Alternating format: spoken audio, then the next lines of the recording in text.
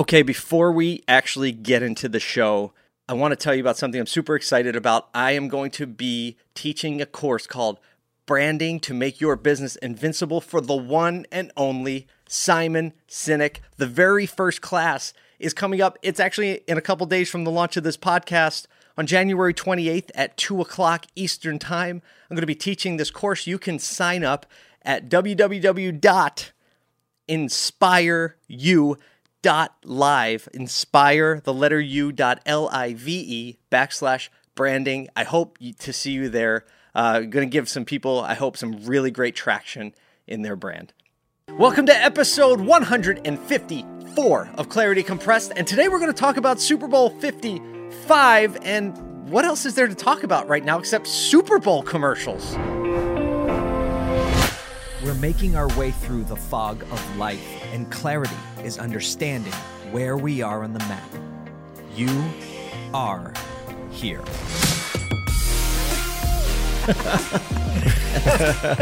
Let the good times roll. This is Clarity Compressed. All right, it has already begun. Super Bowl commercials are getting released. The very first one that was released was by a company who sells cars online. They're called Vroom. Let's watch the commercial.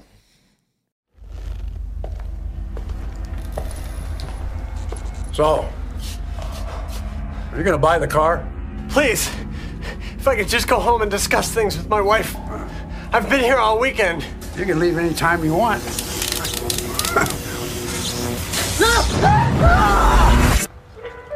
Never go to a dealership again. Well, that was painless. Go to vroom.com, buy a car, and we'll deliver it contact-free.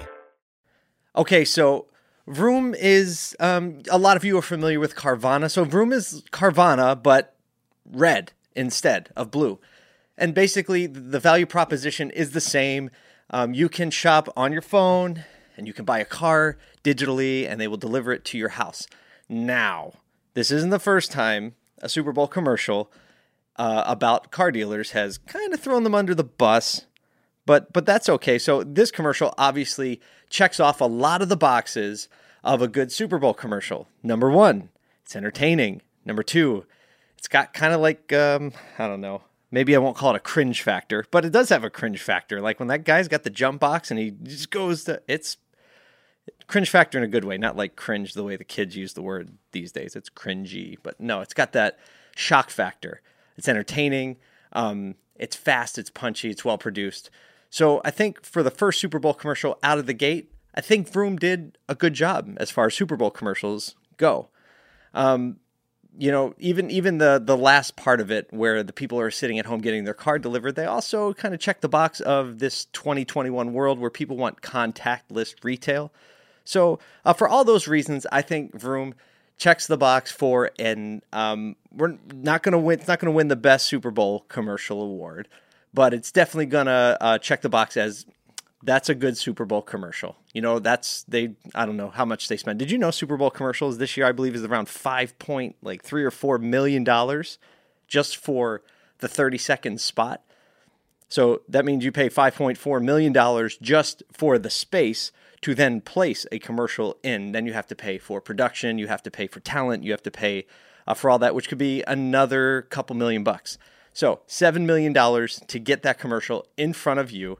And the Super Bowl now is the commercials. Remember, you had to actually watch the Super Bowl to see the Super Bowl commercials. So especially if you don't care about the teams that are playing in that year, everybody, like when the game is on, the game goes off and the commercials come on, and everybody, what does everybody do? Oh, shh, everybody quiet, the commercials are on. Right? So from that standpoint, Super Bowl commercials have a lot of value when it comes to the attention that they get, because most people leave the room when a commercial comes on, but then in the Super Bowl, everybody comes to see the commercials when the commercials are on. Now that's just exaggerated much further, because now the Super Bowl commercials aren't just during the Super Bowl. Companies are releasing the Super Bowl commercials before the Super Bowl. As we saw with Vroom, they're getting the extra publicity of being the first one out. Now, then people will start comparing, they'll start ranking and rating, Actually, what a lot of other companies do is they hack the system in the sense where they don't actually buy a spot during the Super Bowl, but they release their Super Bowl commercial and they just release it on YouTube and they call it a Super Bowl commercial, and they get a lot of attention and time. And some of them are actually very well produced and they put a lot of time, energy, and money into them. And then also, Super Bowl commercials can live on if you do a great job with your brand. The conversation can continue after the Super Bowl for awards. And then even further, I was just talking to a friend and mentor of mine, James Orsini, about the work that VaynerMedia did in their Super Bowl commercial last year with Mr. Peanut. And if you remember, they killed off Mr. Peanut. And so in the New York Times, just this last week in the crossword puzzle, Mr. Peanut was one of the answers, and it said something like historic or classic character killed off in a Super Bowl commercial. So again, just the brand lift and awareness that a company will get can be very extended if you do a good job. Super Bowl season's among us. That's the first commercial out of the gate. I thought it'd be fun to talk about it and show you. Now, let me just weigh in a little bit on the subject matter of the commercial, right? A lot of you know that I'm heavy into the automotive industry.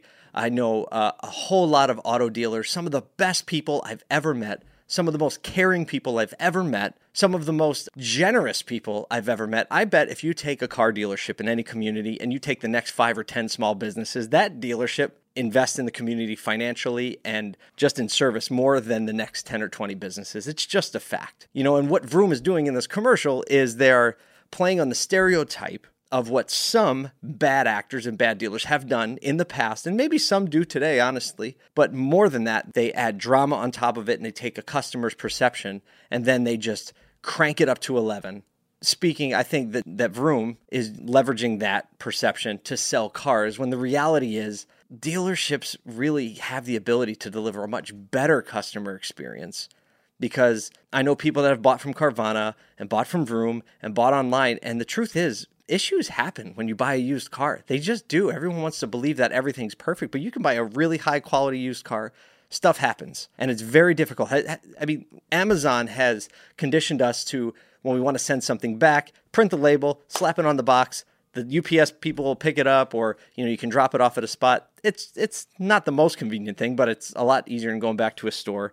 But then, items get bigger, right? A mattress. Well, that sounds really fun to return, especially when I hauled the one mattress out and I have this new one and I don't really like it. That doesn't sound very fun to return. Peloton has, a 30-day trial period, but man, trying to get that thing picked up and schedule it and all that, not convenient. So think of a car. You buy a car online. You've already traded your car in, so you're dehorsed. You don't have a car.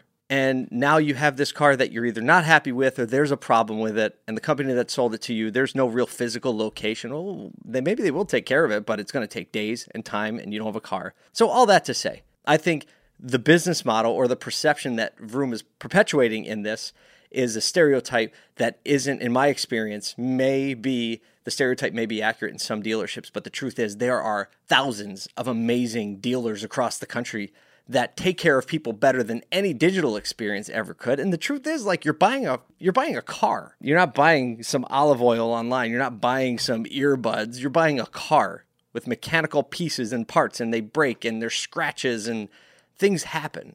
That's just, I guess, my 2 cents. And maybe I'm a little defensive because I'm in the automotive industry and I know so many amazing people. And I've never seen a group of people get together, especially the innovative dealers. I've never seen a group of people care so much and put so much time, energy, and attention into what the customer actually wants to do and how can they deliver that experience. And so, I see that ad, and it's a good Super Bowl ad. Objectively, I think it's going to do great for them. I think, they are spending borrowed money. It's not a profitable company or a tech company that raised a lot of money. So, they're spending borrowed money, and it's a lot easier to get, leverage that spend and make a big splash, and then we'll figure it out on the other side. I mean, Carvana did the same thing. They weren't profitable forever, and now they're profitable, so they figured it out. Will Vroom figure it out? We'll see. But the truth is, a lot of the auto executives in that company, they actually were a part of creating the stereotype, so it's a little bit, I don't know.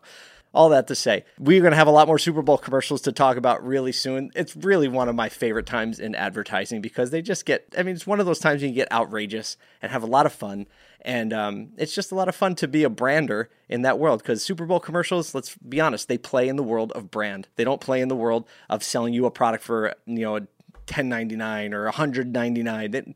No, They want to make you feel a certain way. And if they make you feel a certain way, you'll move either closer to or further away from the brand. So for a brander, for an advertiser, for a marketer, it's just, and a football fan, it's a lot of fun. Even though the Eagles aren't in the Super Bowl, which means I'll get to spend that much more time paying attention to the commercials. So thank you for paying a little time and attention to this show. I hope you had a little bit of fun. I hope you saw something that made you happy, made you think a little bit deeper about what you're doing in your business and your life. Until next time, I can't wait to see you. And we won't have seen the Super Bowl ad soon, but I bet there'll be more Super Bowl ads that have been released. I hope you have a great week. Until then, pursue clarity. You just got a love song.